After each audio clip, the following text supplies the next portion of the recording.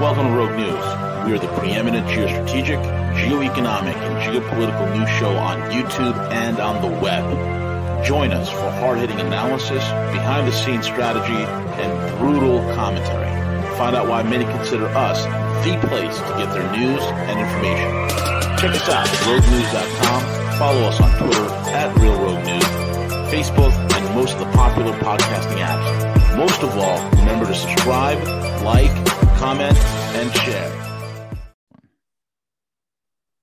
Hey, good morning, good afternoon, good evening, folks. It's the one and only V, the Guerrilla Economist, coming to you on this recorded show with my main man, Matthew Ehret. You can find Matthew Ehret over at CanadianPatriot.com, as well as the RisingTideFoundation.net. The links will be in the description box, and also subscribe to his Substack over at Substack.com, Matthew Ehret. Again, the links will be in the description box. And this is the GeoStrategic Hour, and we're glad that you've joined us, folks. And again, also check out RogueNews.com, where this interview will also be posted. And make sure you check out our paid sponsors, MyCBDEdibles.com. MyCBDEdibles.com for all your CBD edible goodness, no matter what it is, whether it's coffee or doggy treats, they have what you need. MyCBDEdibles.com. And with that all out of the way, Matt, it is great for you to be back with us. I'm excited, man. Where do you want to begin on? There's a lot to cover. And you want to specifically hammer out this cadre of criminals, these lunatics known as the Trilateral Commission.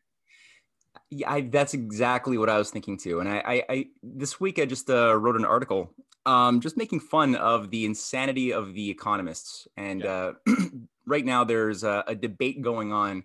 It's such a fake, pretentious, insane debate regarding two schools of thought that are hammering it out over how to deal with the onset of massive inflation. Oh yeah. Which we know we're already really beginning to feel it, but we ain't seen nothing yet. There's I think 4.2 or 4.3% inflation already in the past few months, but this is not going down. Not according to Jay Powell over at the Fed. It's only 2%. Right. Well, and that's where you get a lot of people playing with data, playing with statistics to get their own agenda across. But the debate now is, Janet Yellen just came back from her G7 finance ministers meeting saying that, we should be prepared for an age of increased interest rates to sort of scale back this inflation. But we're not going to do it anytime soon. And we should wait until 2023. But then get ready because it's going to get high. Echoing the calls of, Paul Volcker back in the 1980s, 80 to 82, when the interest rates skyrocketed to deal with the inflation of the 70s. Now, other economists in the Deutsche Bank, like the Deutsche Bank's chief economist, said, no, don't do that. No, it's nice that you're trying to give people a little bit of breathing space and all, and it's good that we like the fact that you've got some social programs, but you should put the interest rates up right now. Don't lose another second, or else it's going to be a time bomb that's going to destroy the world. And there's like this existential freaking out discussion happening. But it's like I said, it's a fake debate. It's kind of like, two engineers on the deck of the Titanic saying that we should either speed up the Titanic or slow down the Titanic, ignoring the fact that the hull has a systemic rupture. It's gonna go. Like, you can't stop. Full speed, Mr. Tristan. No, go slower. So the whole thing betrays the fact that both of them are ultimately in agreement that the underlying problems are not problems, that we could just work around them, and that in both of those cases of these opposing two camps, supposedly, they both say that Paul Volcker's approach in 1980 to 82 to deal with inflation is the right way to go. It's just a question of when. Now, what I want people to realize is that Paul Volcker, being a leading member of the Trilateral Commission, and that this entire process of collapse that we're facing currently, this Titanic that's about to go down, unless changes are introduced. I believe, I'm an optimist. I believe in possibilities here, but unless people realize that all of these things were planned and designed in order to create a controlled disintegration designed to blow in order to get an effect back in 1968, 69, 70, as the Trilateral Commission itself was being created. People don't even know what the Trilateral Commission is for the most part. And if they do, they don't realize that this has all been designed to get this effect of chaos. So that's what I want to sort of go through today a little bit with the audience. The way I wanted to do this would be to, one, tell people a little bit about what the Trilateral Commission is. So who are the members? What is it that came online after John F. Kennedy died, especially after Bobby Kennedy died, and it was already there in 1973 when it was officially created, but it really took over under Carter. And this is what completely annihilated the world, all potentials that the world had to develop, including the United States, throughout the 1980s and 90s to the present. So I want to do a screen share just to show people a graph, just to give people a bit of a longer scope here. You got to make me a host though. So if you go to participants, Let me do that. Yeah. Learning this new stuff, folks. This new stuff here, the new way of doing it. Okay. Yeah, we're experimenting with Zoom here for the first time. Make host. Got it? Yes. All right. You're now a host. Okay. So screen share. Let me just get this up. So this is the first graph I wanted to share. It's basically how the United States under Volcker and the Trilateral Commission was turned into a FIRE economy. And it's something a lot of people have probably seen already. That FIRE means it's an abbreviation for finance, insurance, and real estate versus the formerly productive manufacturing economy that the United States once was. And that you see clearly from 1947, when you have manufacturing making up upwards of 28% overall as far as percentage of GDP, collapsing all the way down to 11% in 2009. It's much less today. And inversely, you have the inverse rate of the FIRE economy, right? The finance, services, real estate, speculation going up to 21.5% from its lower 10%. Now you can see that crossed over around 1985, but the process has been an interconnected nation stripping. The US has lost its ability to produce for itself, to have agricultural industry that has been undermined. Is that an accident? No, it's not an accident. We're going to get into that. And then there's another way of looking at this regarding the three variables here of agriculture, industry, and services. So the things that keep you alive as citizens, the things that your money should be always tied to and investing upon improving through scientific progress, are the means of producing the things that are needed to sustain your life of people, such that you could then do fair trade with other nations. So you produce enough for yourself, and then whatever excess you have, you trade fairly with your neighbors. That's a healthy version of globalization that we never saw. So what you see there is a longer trend from 170 years. And you can just see the clear breakdown where services are just increasing at consistent rates all the way. And this again ends at around 2011, 2012, all the way to becoming almost 80% of the economy of the United States, including Canada too, same rates. And meanwhile, industry, which had almost hit 40% overall of the labor force at the end of World War II, is consistently brought down, right? Again, that's even less today, 10 years, 12 years, 11 years later. Agriculture, the labor force should go down as technology improves in agriculture. So I don't think that the collapse in agriculture as far as percentage of labor force is that indicative of the crisis, but the other two definitely are. And as we will see, the amount of farms that have gone bankrupt and taken over by Monsanto and Cargill, that actually is also a factor too. You know what's amazing, man? When you go back up to the FIRE economy chart, right? If you go right back up there, for the people that are watching this, right? I want you to think about this. What these idiot engineers have done, these powers that be, these curmudgeons, these morons, these idiots, these psychopaths have done, is this: everything about finance, insurance, and real estate should be components that bolster and support a physical economy based on manufacturing. Okay, it should exist. Mm-hmm.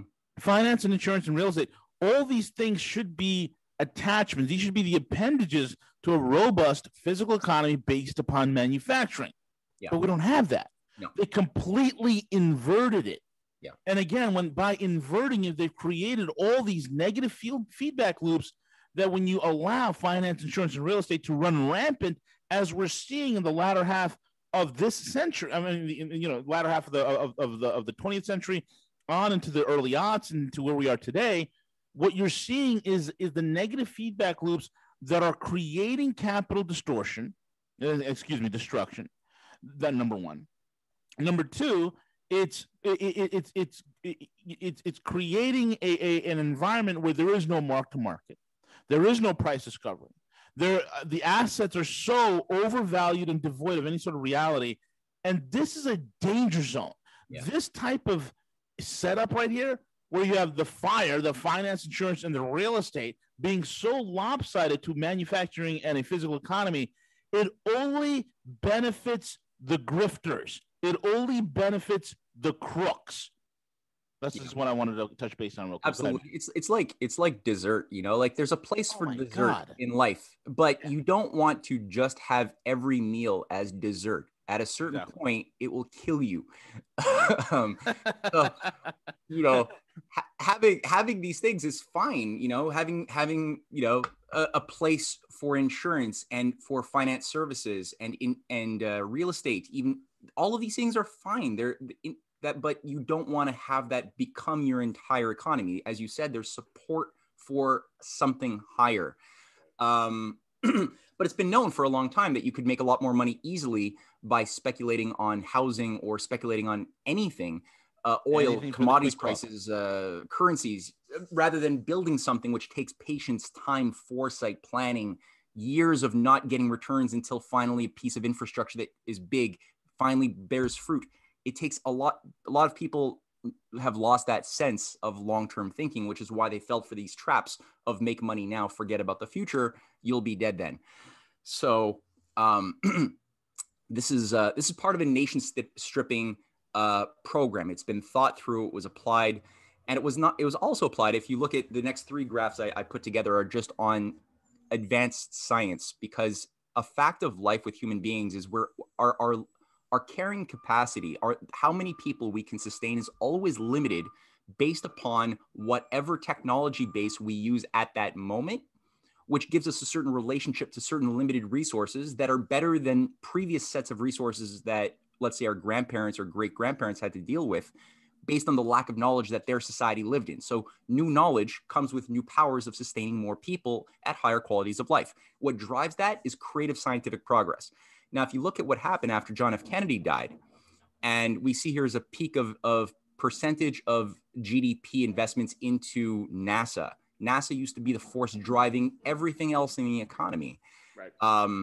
That peaks in 1966, and it begins to be slashed systematically year to year. Like everything you have, your microwaves, medical technology, mining equipment, nothing has been untouched and revolutionized by discoveries made in NASA. But Matthew. Yeah. Congress is about to spend $52 billion on microchip research. We're coming back. Oh my God. Yeah. Who's going to control the rare earths? Who's going to control the resources? No, the whole thing is such a fraud. But you could just see how this has been constantly done away with. So we had 4.5% of GDP going into the cutting edge programs of NASA, where we were supposed to already have colonized Mars by 1985, according to JFK's agenda. We were supposed to already have been far, far more advanced than we are today. And none of that happened. NASA was completely obliterated. Apollo was cut and canceled by 1973. And we've never gotten above the 1% mark. And now we're even below the 0.5% mark to this very day. Despite Trump's attempt to try to shift gears on this, it's still, there's nothing happening. Kamala Harris is running this. The other thing is that's on the macro domain of science. On the micro domain of science, we talked about this last week. Your audience probably remembers fusion power, right? That was supposed to be the next thing. The world was going to transition off of coal and petroleum and get onto nuclear power, third, fourth generation, such that fusion was supposed to be the cutting edge thing of the 1980s.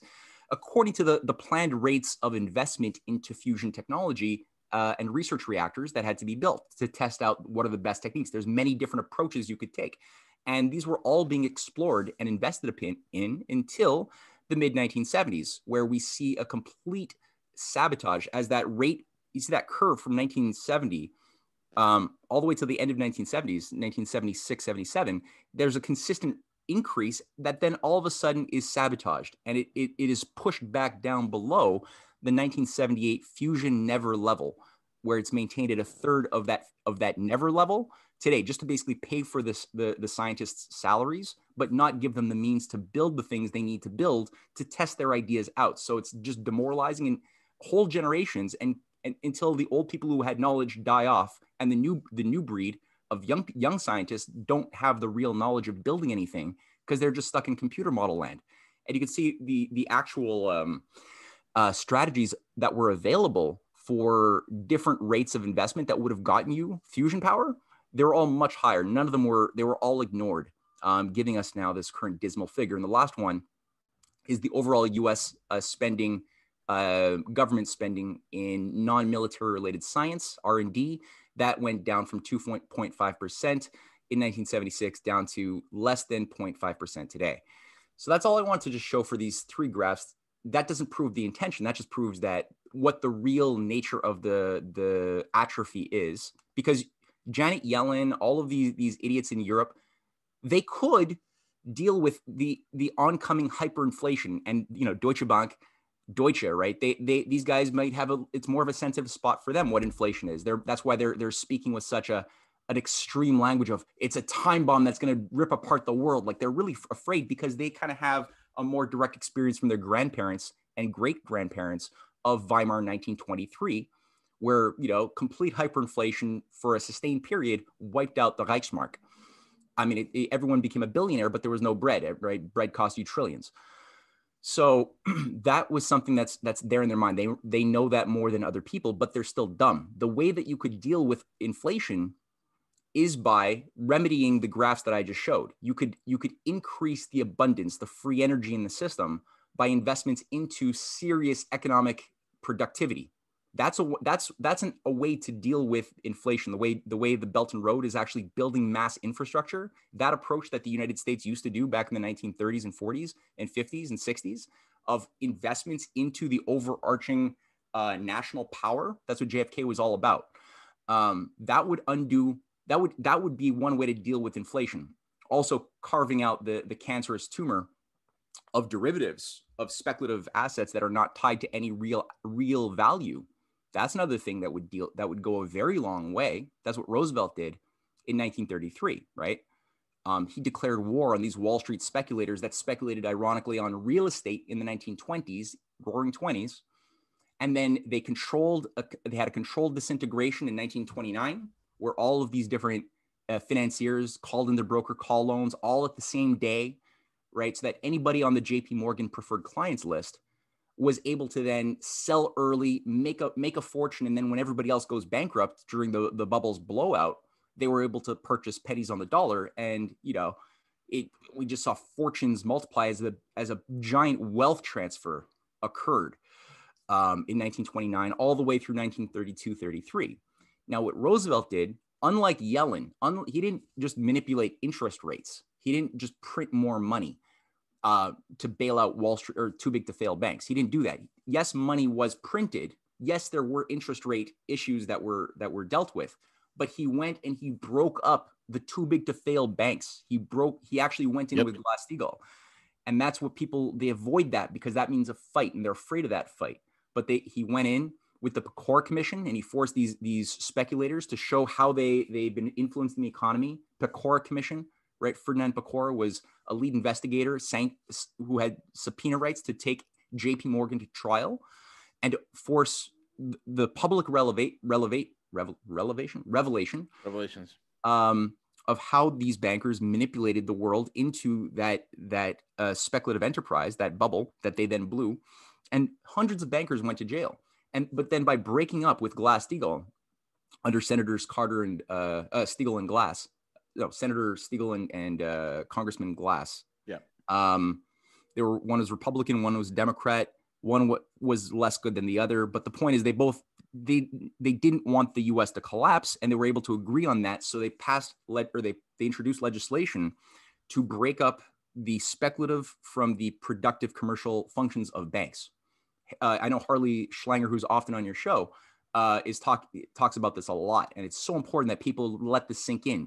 Because by all of a sudden saying that it's illegal to take people's savings and speculate with them. You can't do both if you're going to be a bank. You got to do one or the other. If you do clean, boring, useful banking, you will be protected by government insurance.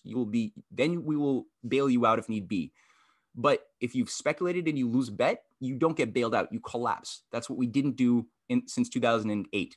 We've been just bailing out everybody.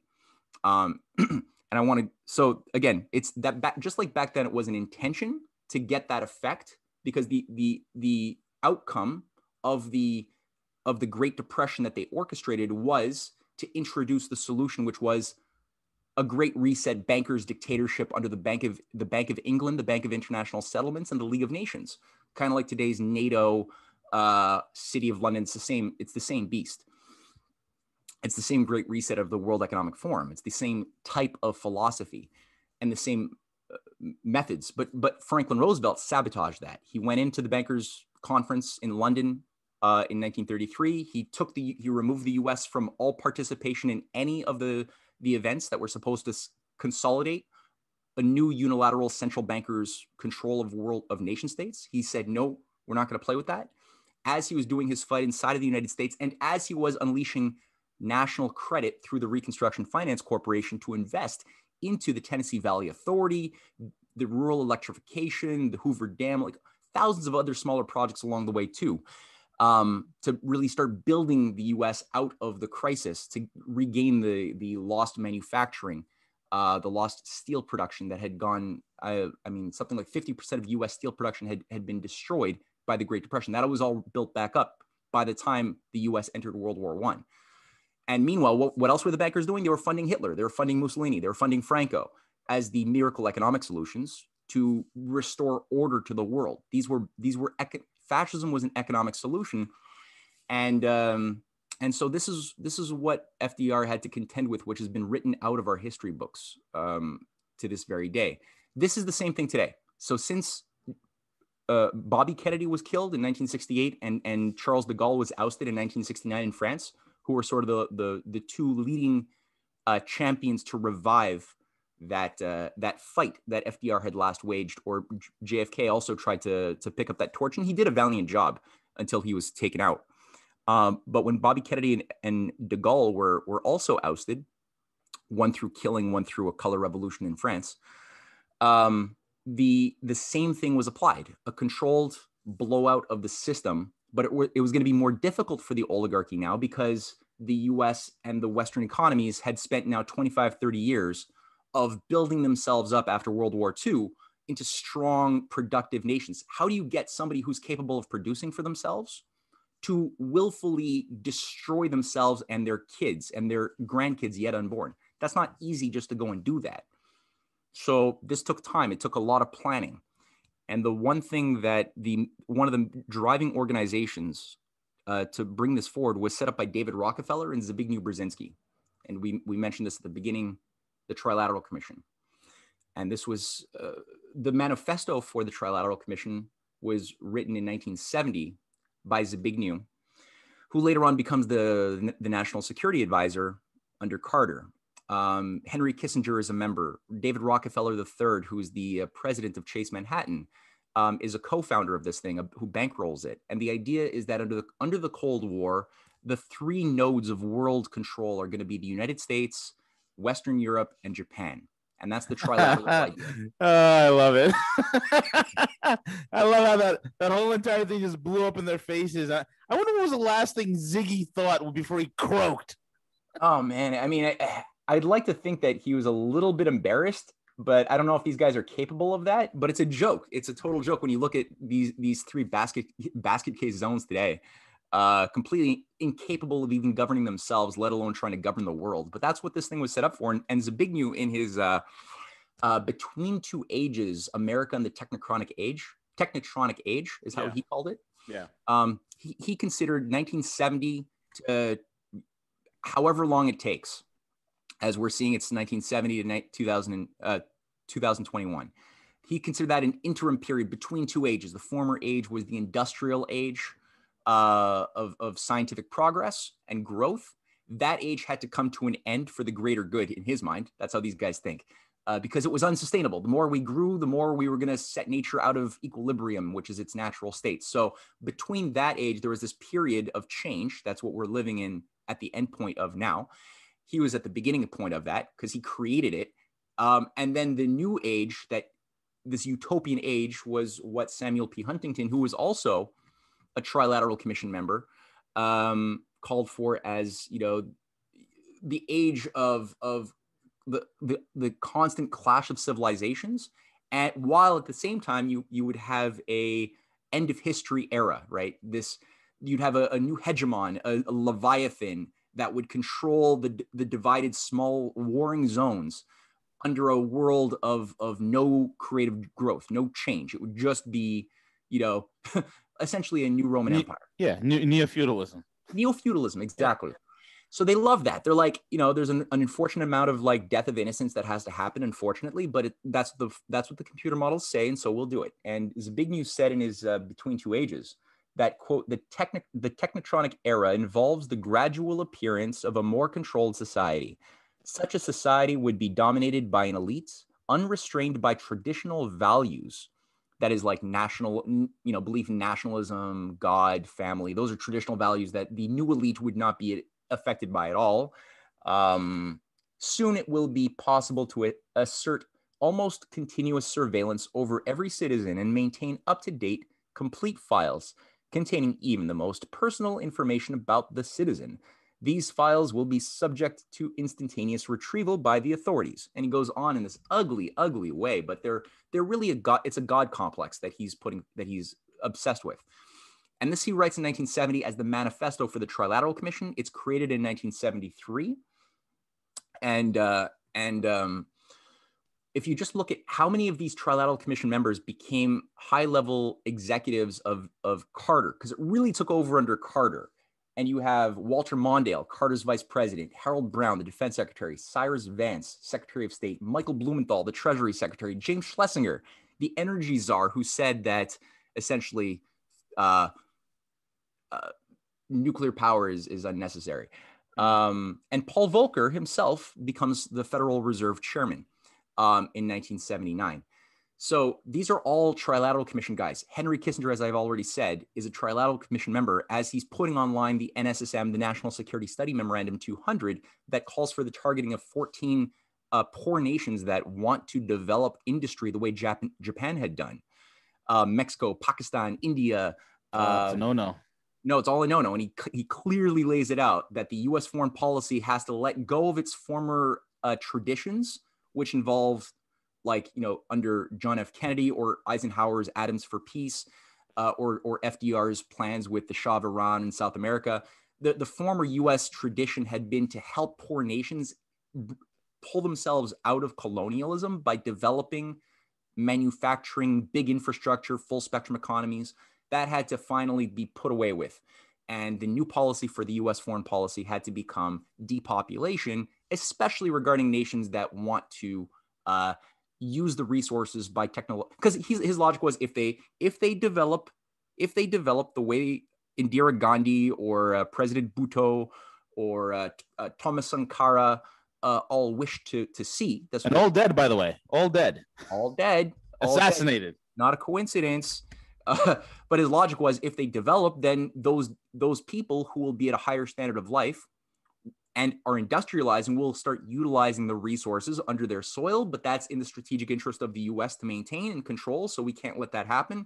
Thus, and he goes through different ways to promote depopulation, and it gets blood-curdling. Withholding food is one of them. So these guys are cold technocrats, really no access to basic empathy or morality, and like you said, for any nation who tried to resist that policy, we know what happened to their leaders, either regime changed or assassinated, including anybody who wanted nuclear power. And that includes President Bhutto, who was killed under, in Pakistan in 1979. And he literally writes in his prison writings before he's hung that it was Kissinger who arranged his assassination. We've got Indira Gandhi, who's gunned down. Her son is also replaces her, and he's also killed in a plane crash that's orchestrated. We got Thomas Sankara. We know who the CIA orchestrates his kill. Yep. Using some of his inside guys in Burkina Faso. Many others. Lopez Portillo was not killed, but Lopez Portillo, who also wanted to utilize Mexico's control over their oil, which is they had a lot of oil, but he wanted to use that as a way to sell on the global markets, but then to use the proceeds to invest in nuclear power, industrialization. He was ousted with a lot of assets, traders within his own cabinet. So it happened across the board. And again, Harley Schlanger has written extensively about this, along with, and I've used a lot of the work from EIR in pulling together some of the history. And it's just shocking to look at where this momentum was going and how, for example, people like Reagan, when Reagan came in, he, at the beginning at least, he didn't like the Trilateral Commission agenda. Him and his, he had a vice president whose name is all of a sudden escaping me, but his vice president, Paul Laxalt, that's it. They were anti-Malthusian. They didn't believe in depopulation the way Kissinger did. And they were organizing meetings with Portillo of Mexico and Indira Gandhi and trying to provide assistance to help them actually industrialize the way that they wanted to. And what happens? The Rockefeller machine goes into operation. It runs a scandal to oust, to force Paul Laxalt to step down as vice president. And who's brought in? It's George Bush Sr., the guy who ran the CIA. He's brought in now as a Trilateral Commission guy into Reagan's world. Reagan is shot by Hinckley, who's tied to the Bush family. you can't even write this, man. You can't even make this up. No, Hinckley's like having, lunch with Jeb Bush. He's like a friend. He's a kid who's a friend of the Bush family, lives just down the street. He's put through these psychological Tavistokian brainwashing sessions, and the kid becomes a Manchurian, reading Catcher in the Rye, and is deployed to kill Reagan. What is it with Catcher in the Rye? I don't know. It's something. Every single one of them. I don't feel like I wanted to kill anybody after reading it, but it's me neither. It's weird. It's weird. Yeah, because the guy who killed Lenin also was reading Catcher in the Rye, right? Yeah. That's weird. I don't know. If you ever find anything on that, let me know.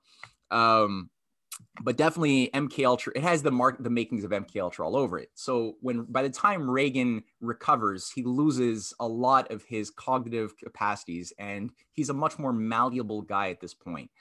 And Kissinger ends up becoming increasingly one of his trusted advisors, and yada yada. But the point again to get across is that Paul Volcker.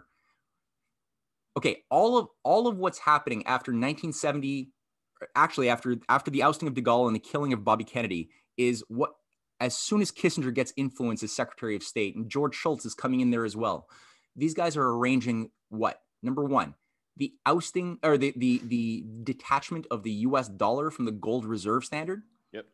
They float the dollar into the world markets, and all of a sudden there's a new set of rules that comes in with that. Now, all of a sudden, the value of the dollar is no longer tied to measurable industrial output or anything like that. There's nothing real tying what allows your dollar to increase or decrease. It never decreases, but decrease in terms of the money supply or the value of it on the markets. It all becomes tied to speculation increasingly. Kissinger does next. What does he do? He orchestrates the oil shocks of 1973, which later on the Saudi oil minister for OPEC admits in 2001 to the London Telegraph. He admits that this was completely orchestrated artificially by Kissinger. It was not simply the OPEC nations going solo on this.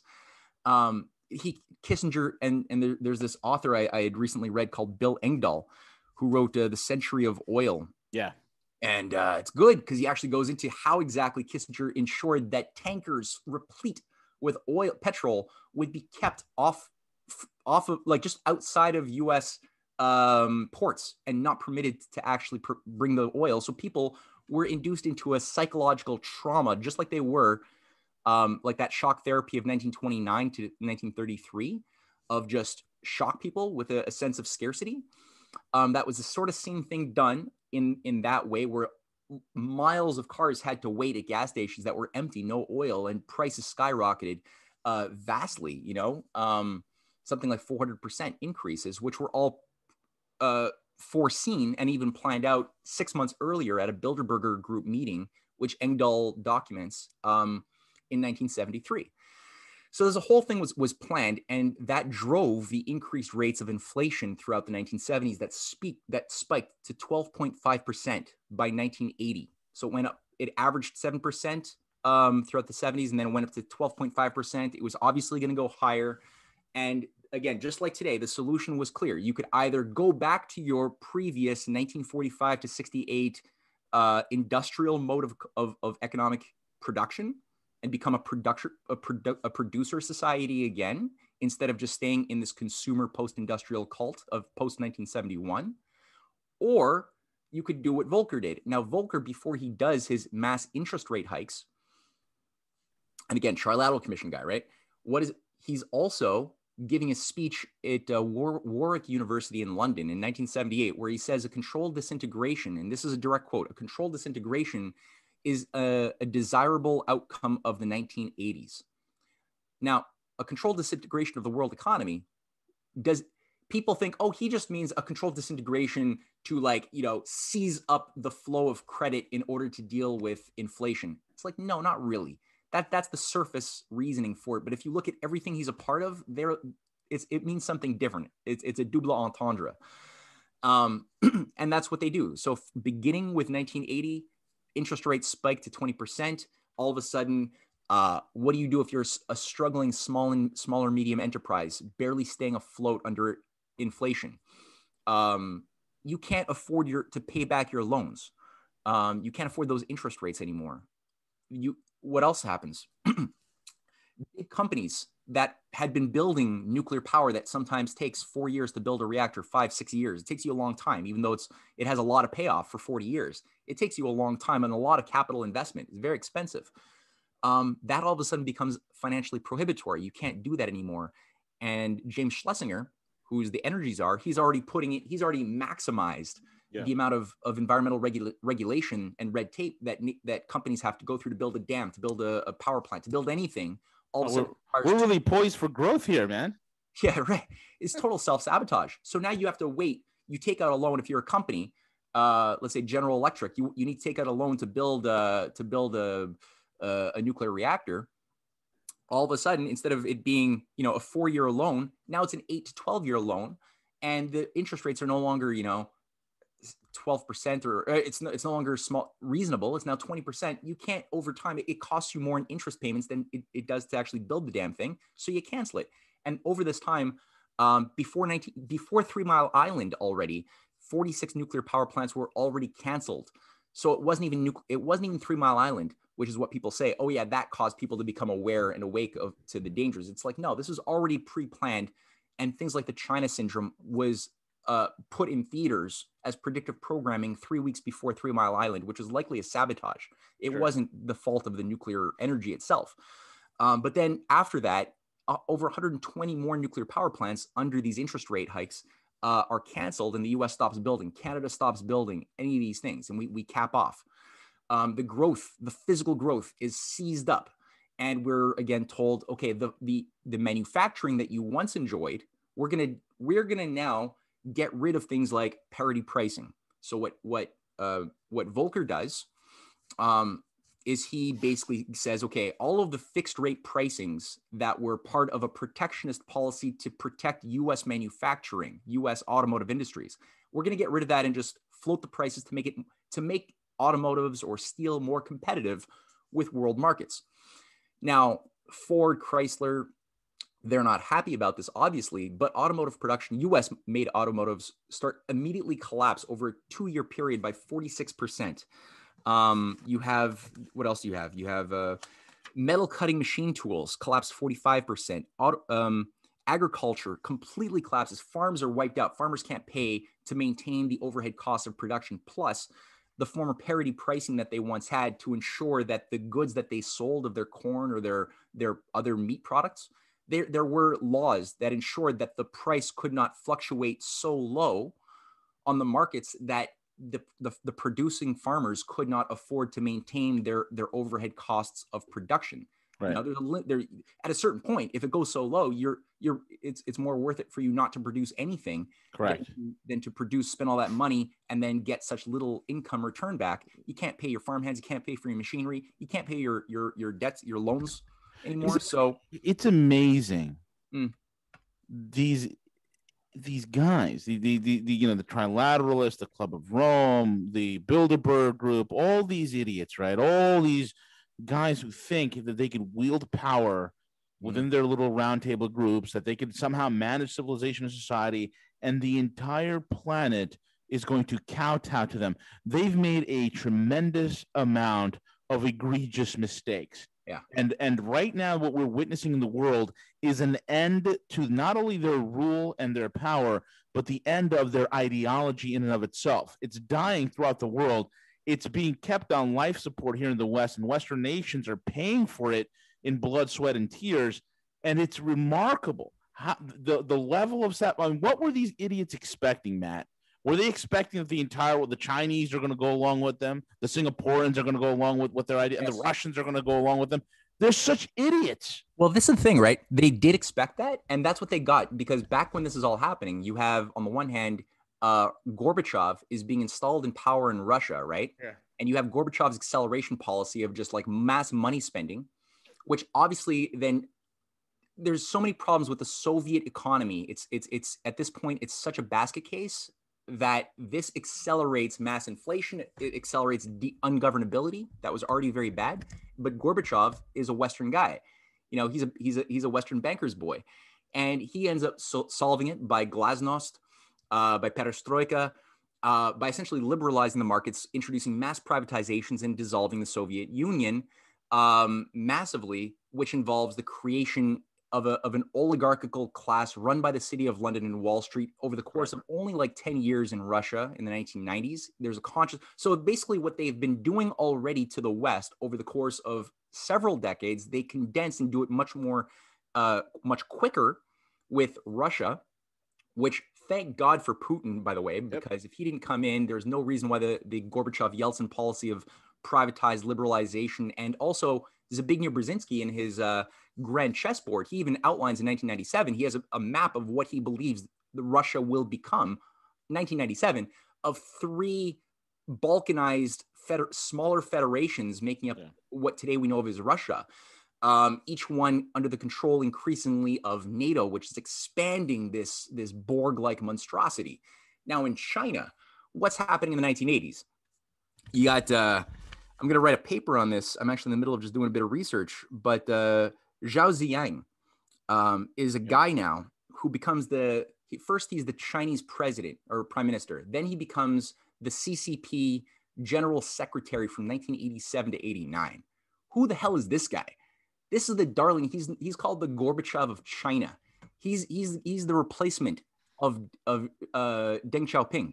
Yeah. Deng Xiaoping, right, is the guy who's actually trying to undo the damage of the Cultural Revolution, of the Gang of Four. He's the guy who put the Gang of Four in prison after Mao dies. And he's the guy who's carrying on Zhou Enlai's foreign modernizations policy, which is what we're now seeing, thank God, today manifesting itself in the Belt and Road Initiative and the Greater Eurasian Partnership. However, Deng Xiaoping, somehow, I don't know how this happens, his successor becomes this guy, Zhao Ziyang. And I'm bastardizing his name. I'm sorry for all Chinese speakers out there. But this guy goes to the United States. He loves Milton Friedman, the libertarians. He's trying to bring that all back into China to brainwash, to prepare the groundwork for Reaganomics and Thatcherism, liberalization, Friedman economics in China in the 1980s. He's setting up a think tank with George Soros. He co-runs a think tank with George Soros, and George Soros bankrolls another major think tank in Beijing to basically fund scholarships to get talented young Chinese intellectuals brainwashed. They're bringing in Samuel P. Huntington's theories into their schools. All of these things are just happening at such a fast rate while the markets are opening up. And the logic then is, as the Trilateral Commission in 1973, the Trilateral Commission, in 83, hosts a Beijing massive conference where Zhao Ziyang is obviously present. And at this conference, they talk about the need to to only allow China to be a productive base, to only have factories as long as they are energy intensive, labor intensive, and not tied to any national development strategy, no big infrastructure, right? No Three Gorges Dam, no big infrastructure. Just keep things like cheap labor sweatshops tied to the ports for exports to Western Dollaramas and Walmarts. That's all that is supposed to happen. And Zhao Ziyang is like, yeah, we could make a lot of money on that model very easily. So that's what they're doing in the 1980s, and it's not going well. And then all of a sudden you get now a fight back. In Russia, you don't get proper patriots at that time in Russia who can fight back against this liberalization there, and it takes over and it nearly destroys Russia, right? Russia is still repairing itself from that damage to this very day. In China, luckily, they wake up, and the thing that wakes up the Chinese really is Tiananmen Square, where they're beginning to resist this brainwashing of their young and this liberalization. And one of the things that finally kicks their ass, and they're like, okay, we can't tolerate this anymore, is a color revolutionary event that today has become Tiananmen Square. The anniversary of it was just a week ago. I think it was June 4th. Yep. Which is apparently this massacre that kills, we're all taught here in the West that this is a massacre. 1 million people died in Tiananmen Square. I used to machine gunned by tanks, and then they were dive bombed by aircraft, Matthew, and sprayed by Gatling guns, and then a nuclear tactical device was set off, wiping them all out. The place is irradiated for 1,000 years. Bashar al-Assad has destroyed his own people just as he was about to declare victory against ISIS. No, exactly. It's all psyops. And Gene Sharp is a guy who was on the ground just days before Tiananmen Square. The guy who Operation Yellowbird. That's what Tiananmen Square is. It's Operation. They ran the beta test. The prototype of Tiananmen Square was run approximately 2 years ago in Burma. Okay. Or what's it called? Myanmar, right? It was run in Burma before they brought it to Tiananmen Square.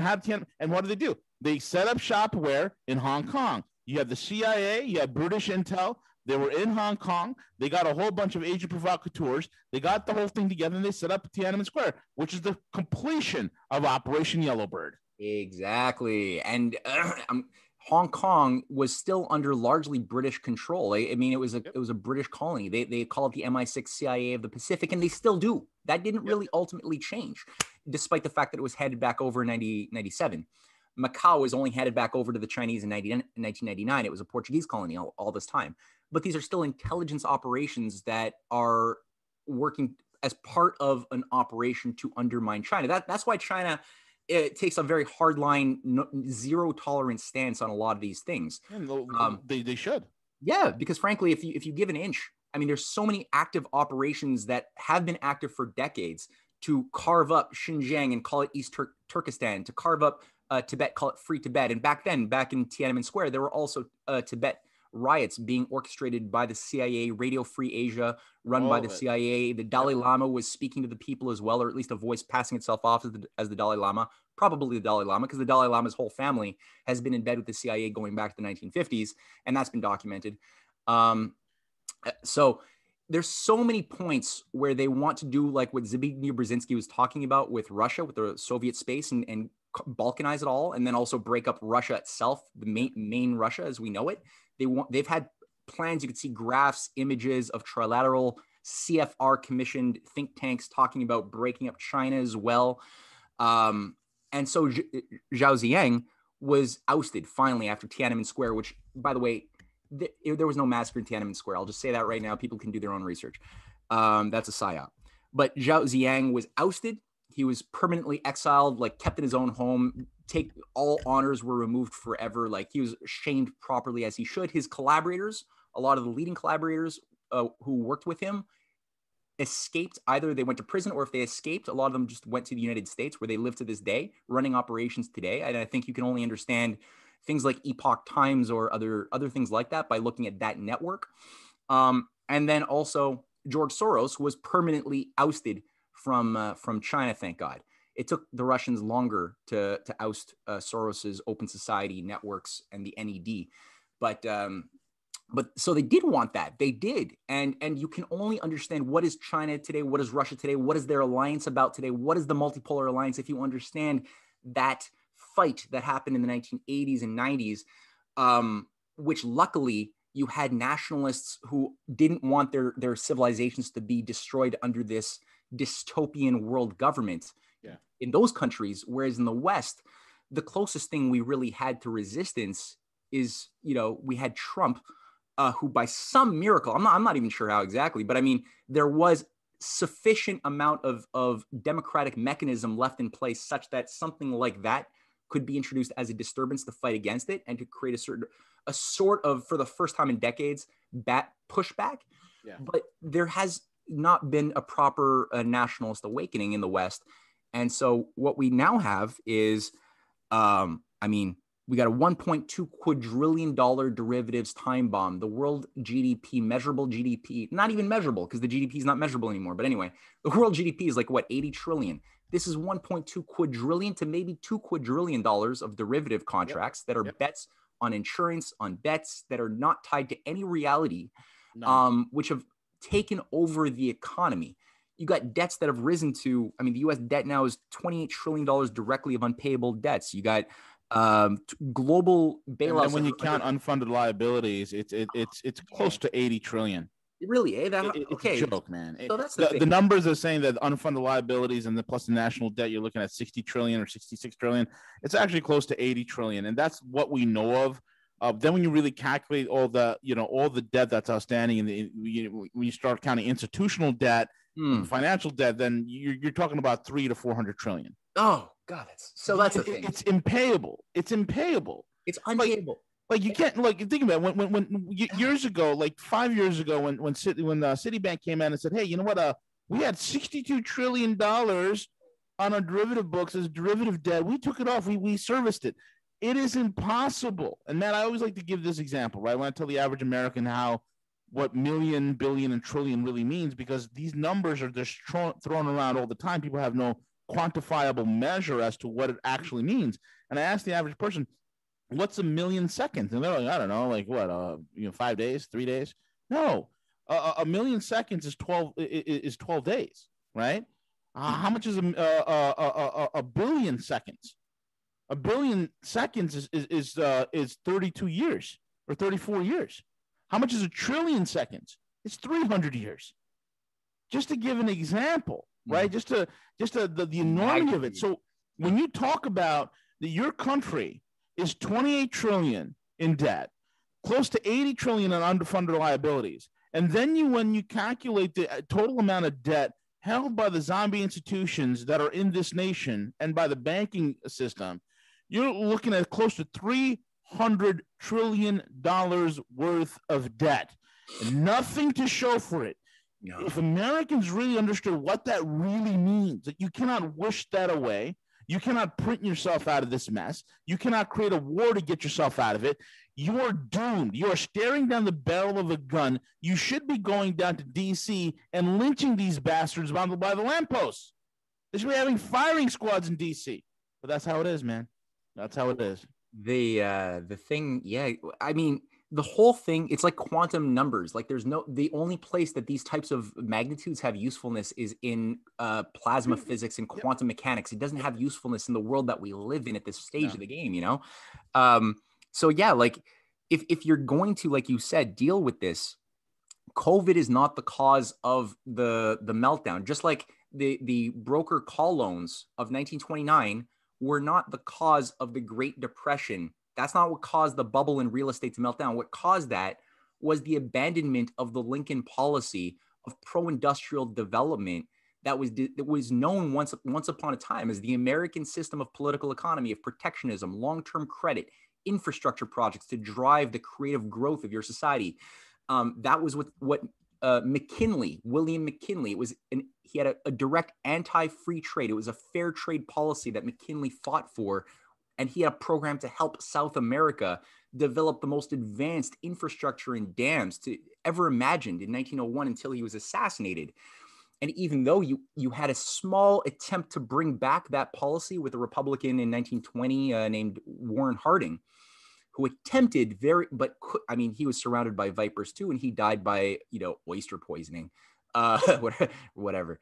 There was it was a British London Wall Street bankers policy of unbounded speculation and free trade, no government intervention, which dominated the US between 1901 to 1929, that resulted in easy money for a few and the impoverishment of the many, and ultimately a bubble economy, and bubbles by their nature burst by the laws of physics. So that was by creating bubbles, all of a sudden the empire is able to easily choose when they do their pinprick. Now, what's made today's bubble difficult for the empire is that they can't pinprick it the way they wanted to so easily, because you have today, since especially 2013, a new alternative political security economic architecture that's been built up under the Russia-China alliance of the Belt and Road. The Belt and Road is the driving engine of economic progress that has extensions into the Arctic, into space. I mean, these nations are working on it, but 135 nations have signed on to the framework of this, which has made it very difficult to blow the bubble the way they might have wanted to even a decade ago, where there was no serious resistance to this unipolar hegemony. Today, if they blow the bubble without dealing or destroying the Eurasian economic development process, they know that every nation is going to jump from the Titanic onto that new, more functional boat, which actually is going places. Every nation is going to want to survive, and they're going to jump at an accelerating rate. So they're desperately right now, rolling around, like flailing, looking for different ways to undermine or destroy Russia and China. They're so insanely afraid of this, and everything that they're trying is not really working. We know that Biden is going to be meeting with Putin very shortly, unless he's going to tell him what he needs to know. Yeah, exactly. It's complete. The mouse that roared. Oh man, yeah. No, that's a good way of putting it. Yeah, there's nothing to it. I actually watched the video that you shared today of Biden just like stumbling through in the most unconvincing way his speech, with his fighting his dementia to try to sound like a tough guy. He's got nothing. Putin is laughing at his face. And I don't know if anything constructive can happen out of that. I don't even know if Biden's handlers are going to let him meet Putin face to face, because honestly, they have no faith. His handlers have no faith in his capacity to speak with an actual head of state and stay on top of it. No. So my bet is that they're going to do something to even just sabotage the event from happening. They did that with Trump when Trump was supposed to meet with Putin in Argentina, remember? Now, they're trying the military adventurisms. That didn't work. They've had to scale that back, because they know that Russia is not tolerating that, and Russia has technology that allows them to counterattack and to bypass their full spectrum dominance policy on the perimeter. China as well. They're trying right now. They're focusing a lot on the PSYOP to get everybody into an anti-China, like China caused Wuhan COVID pandemic lockdown. It's all a Chinese scheme to create a Chinese world government. That's what's being really pushed across all different media outlets from intelligence agencies. And it's seeped down to the left, to the right, all the way down to... I can't wait till I do that Uriah Heep interview and have him on and break down the whole entire Wuhan thing, which he did so masterfully. Yeah. It's going to shock a lot of people, man. I don't think the audience is ready for that type of shock. Are you going to do that soon? Yeah, we're going to... what happened was I had surgery and I was out for a little while. And so me and Uriah, we just kept missing each other. So I've reached out to him and I said, listen, man, at this point, I don't care. If he wants to do it at like 9 a.m. Beijing time, I'll freaking do it. I don't give a rat's ass. I got to have this guy on because it's so important, especially the guy has a deep background in with the DOD, and he worked on a lot of defense projects and whatnot. So he knows his stuff. He knows his stuff. Yes, he guy's does. Legit, so it's going to be an eye opener for most Americans to hear from an American who worked in the DOD but lives currently in China. It's going to be an eye opener. Absolutely, dude. No, I'm really looking forward to listening to that. And it's a complete, as he's going to break down for everybody, even ask him some questions on Tiananmen Square. I know he knows a thing or two about that too, if you want to get into, help your audience understand that a bit better. But the Eurasian Economic Partnership right now is the future. And that is the only, everyone listening if you're in the transatlantic community right now, you're on a Titanic, it's going to go. The cause of the systemic structural rupture that's taken it down the iceberg, it's not China. It's this thing that that killed Lincoln. It killed McKinley. It probably killed FDR, and certainly ousted Henry Wallace, who was trying to have a U.S.-Russia-China alliance to avoid a Cold War and to create a new world of prosperity and win-win cooperation. It's the thing that killed JFK and covered up his murder. That it was then used. One of the representatives was Allen Dulles, but it's more than Dulles. It's the thing that killed JFK's brother, Bobby, and Martin Luther King. It ran the coup d'etat to oust de Gaulle in France. It's the same thing that took over the United States under Nixon with Kissinger and the Trilateral Commission. But it's not just the Trilateral Commission. It's not David Rockefeller III by itself. These are all aspects of it, but it's something more. And the founding fathers of the United States, if you read Ben Franklin, if you read Hamilton, read Washington's letters, they understood the nature of this beast much better than most people do today. Absolutely. I think Putin and Xi Jinping get it. Yep. Putin probably gets it better even. Yep. But yeah, definitely. Like this is something which it can only go one way if you let it have its way. Yep. But if you act according to natural law, which is what the founders of America, of the Republic, understood, it can go a very more natural, creative, multipolar way. We could have a bright future. So I just want to end my thoughts with that sort of more optimistic way of thinking about the world as it should and still could be, based on this multipolar system. Absolutely. Matt, very well said. You broke it down perfectly and succinctly.